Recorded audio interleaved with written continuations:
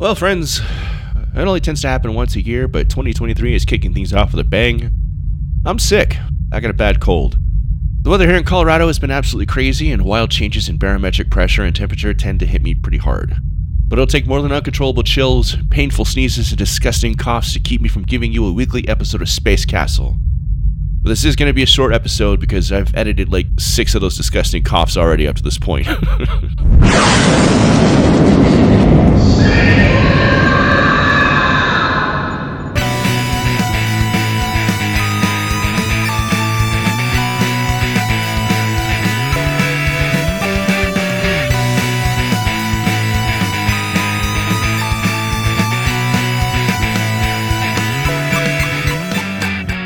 Welcome back to Space Castle, it's your clubhouse for all things nerdy.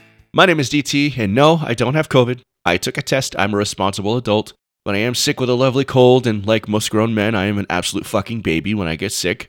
I seek out any and all comforts I can to survive these periods of near death, and one such comfort are what I consider comfort video games. So that's what we're going to talk about this week, and I'm going to do my best to edit out every sniffle, cough, groan, and whine for a merciful death to save your well-respected ears, dear friends. Let's get to it. The first of my 4 comfort video games needs no introduction. But here's an introduction anyway. It was developed by Square in 1993 for the Super Nintendo Entertainment System, and was the sequel to a game that was weirdly titled as a Final Fantasy game, yet this sequel was the first to be renamed as a new franchise. It's the story of a young boy, a snooty princess, a dwarf, and their miniature dragon. I'm talking, of course, about The Secret of Mana. Produced by Hiromichi Tanaka and directed by Koichi Ishii, The Secret of Mana closely resembles a lot of RPGs on the Super Nintendo. Bright, 16-bit graphics arranged in a top-down perspective, with lots of dope music, a few minor English translation issues, and some absolutely dope music. The music was fucking dope. Did I mention that? But what sets Secret of Mana apart, and why I immediately fell in love with it, is the real-time combat system, which played more akin to like Legend of Zelda than Final Fantasy games of the time.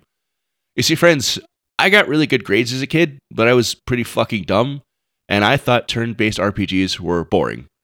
It wasn't really until Final Fantasy VII where I really learned to appreciate them. I was impatient, and I needed that instant gratification that came from immediately swinging a sword at a cute little forest creature without having to wait my turn. Secret of Mana was my go-to, staying home from school and playing a Super Nintendo in-bed game as soon as The Price is Right was over. I was engrossed in this wonderfully colorful world with music that touched me in ways I wasn't mature enough yet to understand. Seriously, go back and listen to the theme when Randy gets excommunicated from his town. It's fucked up, it's heartbreaking.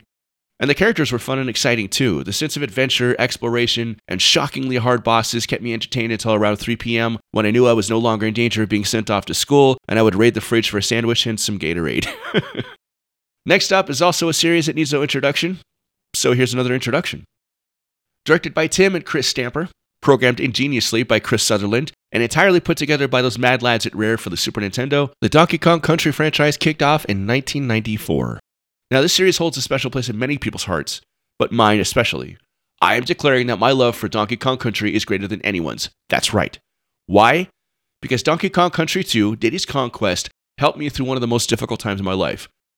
When I was 11 years old, I was told I was going to get braces.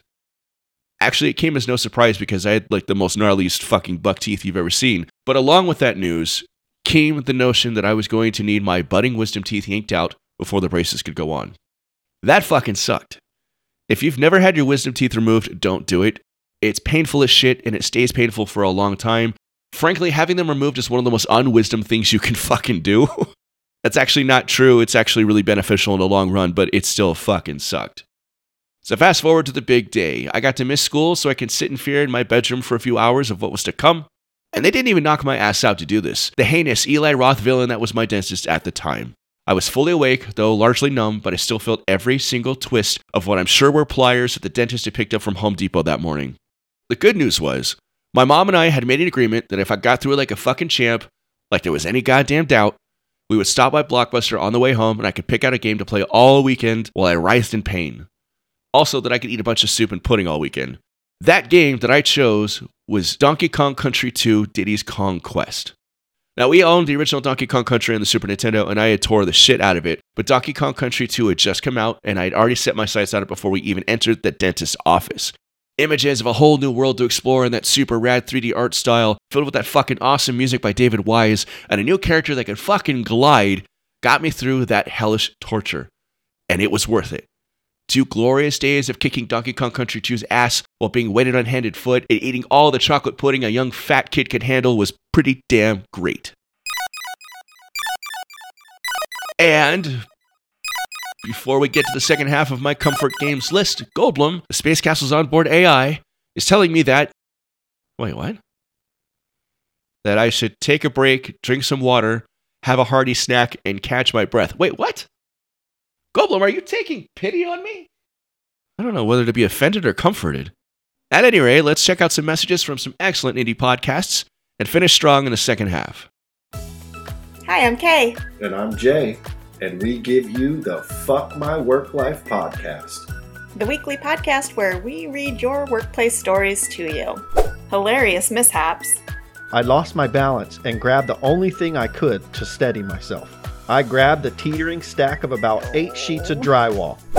I hit all of my knees and elbows on the way down. all of them. Workplace shenanigans.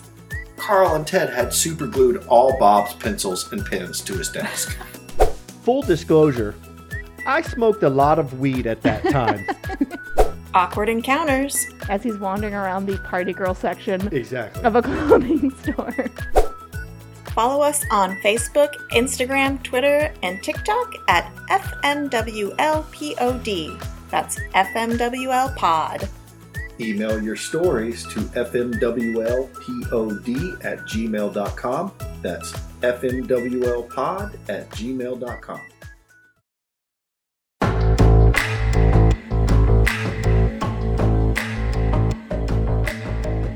Hi, I'm Amanda. And I'm Jessie, and we're the hosts of See You Next Tuesday podcast. True crime podcast where we talk about the crimes against family members. Because let's be real, the ultimate See You Next Tuesdays in the world are the ones who commit crimes against family members. 100%. Right now we are covering a tough one, moms.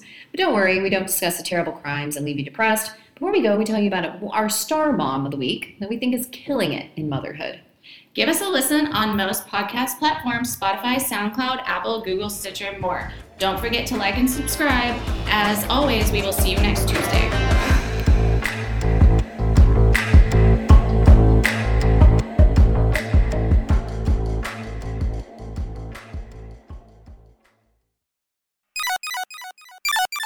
And we're back.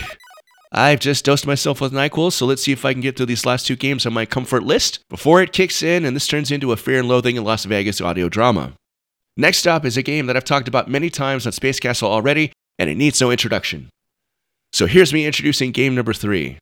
A reimagining and reinvigoration of a classic franchise of both the NES and SNES, this fucking gem of a game came out in January of 1994 in the United States and was released by Capcom. It's motherfucking Mega Man X. And not only is it one of my most beloved comfort games, it's also probably a top 5, if not a top 3 game of all time for me ever. It is the story of an experimental robot named X, created by Dr. Thomas Light, who did so instilling X with free will. This was deemed radical and dangerous at the time, the mythical year of 21XX, and X was sealed away for a century. An archaeologist named Dr. Kane discovers X and, like a fucking dumbass, decides he's going to try and replicate X's free will, and he accidentally creates a new series of robots that quickly turn evil and start attacking humans. X, instilled with a sense of duty and responsibility for humankind, he sets off to stop the evil robots named Mavericks, a slight change from the robot masters in the original iteration of the franchise, including their leader Sigma, which is one of the dopest but also hardest fucking final bosses ever, and he has 2 phases and it sucks, but it's so much fun too. What ensues is an absolutely awesome side-scrolling platforming romp with some of the smoothest fucking animations of the Super Nintendo era, classic Mega Man-style gameplay on steroids, super great music, and some of the best boss fights of any Mega Man game to date. I continuously revisit Mega Man X to this day when I'm feeling nostalgic, when I'm feeling a little down, when I'm feeling under the weather, like I am right now, or when I just want to be taken back to 1994 when all I had to worry about was talking my parents into taking us out for Mexican food, and whether I was going to go stay over at my best friend's house for the weekend or if he was going to come stay at our place. Mega Man X is a bright, colorful, energetic game that you can probably beat in a couple of hours, including getting all of the hearts, the sub-tanks, and even the elusive Hadouken move. It is not a prank. It is a real thing, and you can do it. YouTube it. It's excellent. Mega Man X is a wonderful game that still holds up to this day, and it probably always will. And finally, ending my list of comforting video games is Animal Crossing. You were expecting an introduction, I know. Tough shit. Life doesn't always happen the way you want. And Animal Crossing is a perfect example of this. Lured into a perfect, blissful life in a new housing development with a chance to build your own home, grow and harvest orchards to make a living, fish and craft furniture to your heart's content, you quickly realize that you've been swindled into indentured servitude by a sadistic raccoon named Tom who wants to exploit your stupidity and keep you in debt forever. Okay, so actually that is all kind of true, but what ensues is a wonderfully immersive, good-hearted, genuinely fun and addicting series that Nintendo kicked off in 2001 for the Nintendo GameCube. However, I actually didn't jump aboard the franchise until Animal Crossing Wild World for the Nintendo DS in 2005. I absolutely adored my Nintendo DS, and despite Wild World's saccharine graphics and seemingly shallow and cutesy gameplay, I was intrigued.